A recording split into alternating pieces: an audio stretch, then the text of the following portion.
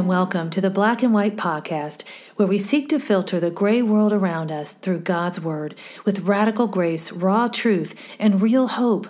I'm Denise Pass with my friend and co-host Angela Donadio, and we are continuing our discussion about why shame matters, why we need to deal with it. Denise, it is so hard to believe that Shame Off You has been out for a year now. I know. And the testimonies about what God is doing to set people free through the truths and the biblical processing of shame in this book, they are truly amazing. Well, praise God. Writing Shame Off You blessed me in countless ways too, as God delivered me even more from shame's grip. I find a lot of times when He asks me to write something, whether it's a song or a book, I get the opportunity to live it out first. Sure, absolutely. And areas that you didn't even know existed, suddenly you're confronted with. And it's beautiful. I mean, it's humbling, and it's at the same time, I'm just so thankful that God reveals those things. Continuing the list from last week, shame has us living a lie. Shame is a head game, and we often do it to ourselves. Presumptions and worrying about what others think is a colossal waste of time. Isaiah 50 verse 7 holds a beautiful promise for us. But the Lord God helps me. Therefore I have not been disgraced. Therefore I have set my face like flint, and I know that I shall not be put to shame. Sometimes we can believe the thoughts and lies pumping through our brains more than truth found in God's Word. We can overcome shame by believing God's Word and applying it to our lives. Angela, I have to set my mind again and again on God's truths and not the lies that shame tries to place on me. I have to do the same thing, Denise. And the Word is what transforms our faulty thought patterns, which over time and circumstances don't really reflect what God truly says about us. And as you were just saying, that's a mindset that we have to change, and we have to fix our mind on what the Word says about us, not what shame tries to say about us. Amen. So the next one on our list was a big issue for me for most of my life. It was part of the culture around me, so I did not question it. I think that is actually how a lot of shame is. It's just there. We don't really question or challenge it. Shame leads to idolatry. With people-pleasing, we can become preoccupied with the fear of man. If I need approval from everyone, I have it from no one. Our identity is in our Savior, not in our shame. And seeking approval from man is a losing proposition. The standards just keep shifting. We can never have approval that lasts. And it keeps us from living for God. Galatians 1:10 says, "Am I now trying to win the approval of human beings or of God? Or am I trying to please people?" If I were still trying to please people, I would not be a servant of Christ. The stronghold of shame comes from fear of rejection and our craving man's acceptance. When someone does not accept us, we can just realize that they are not supposed to be a part of our tribe. But seeking to please God and being counted as faithful brings us the greatest joy.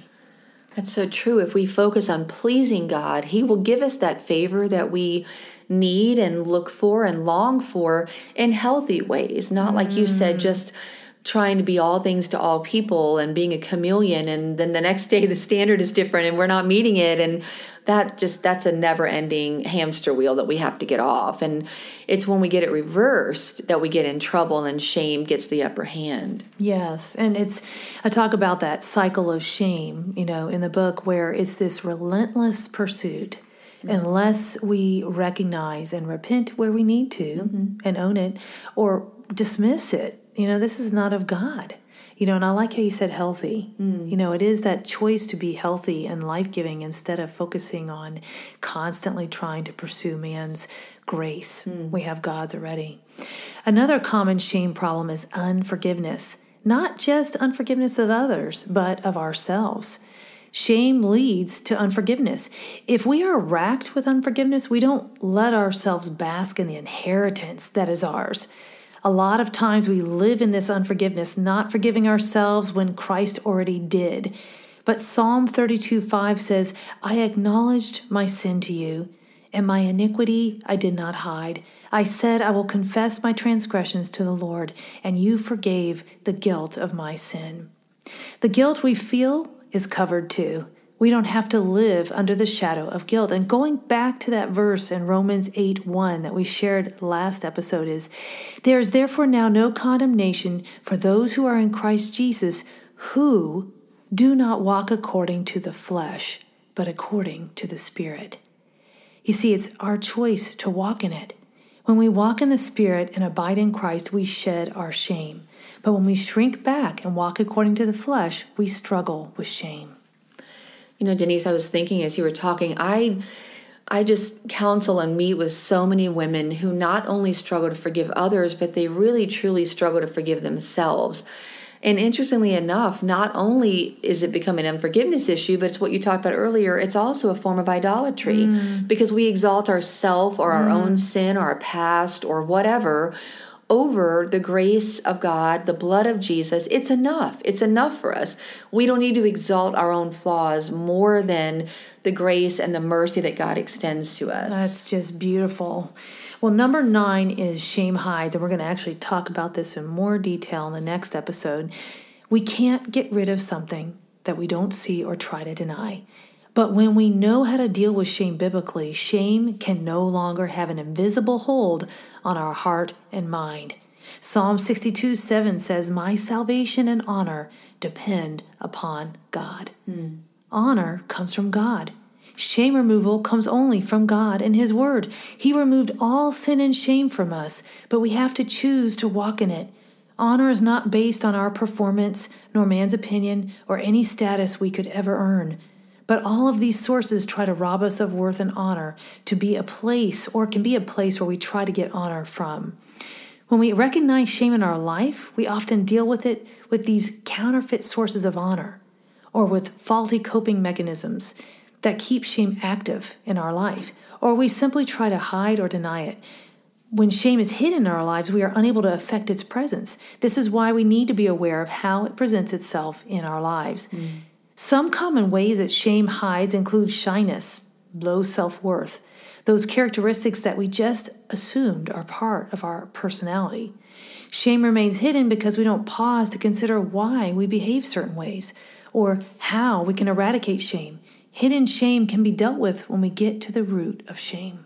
That's just so powerful, Denise. And I was thinking, like, the invisible hold that shame has on us. When my son moved a few months ago, we watched like every Marvel comic movie. I think I told that at some point.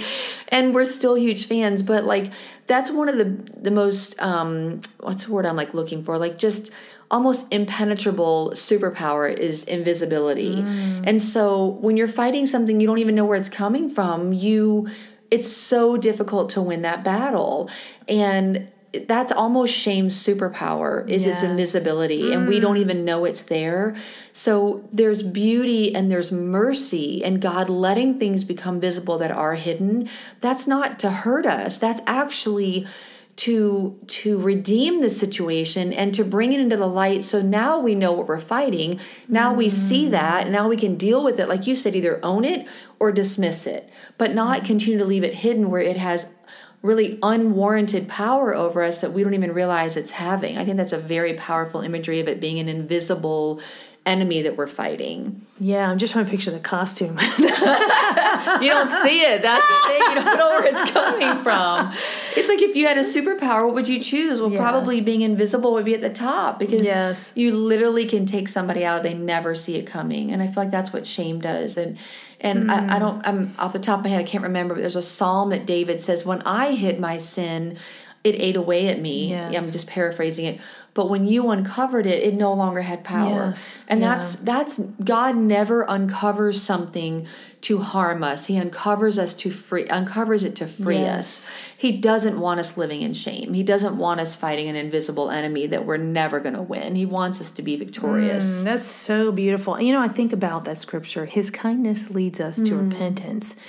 And if you don't know Christ, you might struggle to know the difference between condemnation and conviction. And so it might feel like this incredible condemnation from God, but His kindness, it is a kindness to reveal those things.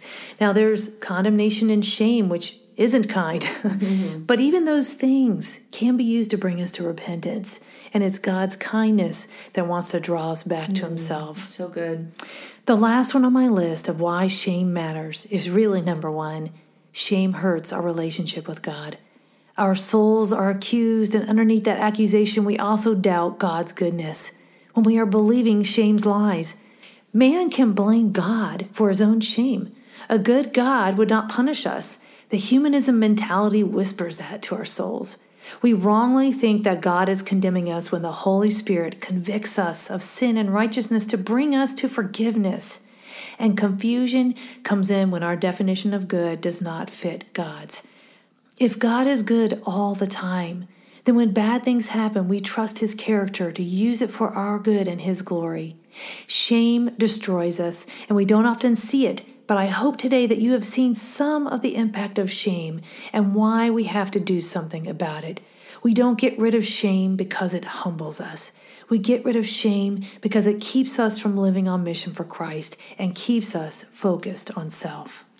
Well, I thank you, Denise. And I just know that there are so many readers that probably have not read your book yet. And this is such a great opportunity to do that, because this month during the Shame Off You blog tour, you can enter to receive a box full of goodies. Who likes goodies? I love goodies, including a Shame Off You t-shirt, a free CD, and more. I'm probably not eligible because I'm her co-host, but it sounds really awesome. And you can pick up a copy of Shame Off You and leave a review on the retailer website to be entered into the Shame Off You giveaway. Just share that review through Denise's Facebook author page, and the link is on this episode, and you'll be entered. The raw truth is that we stand condemned before a holy God, but we can be set free through salvation. The radical grace is when we have shame to own, God forgives our sin and its guilt. And the real hope is God loves us too much to leave us in our sin and shame and convicts us because he loves us. You've been listening to the Black and White podcast, where we filter life through the Bible and we live life in the freedom of truth.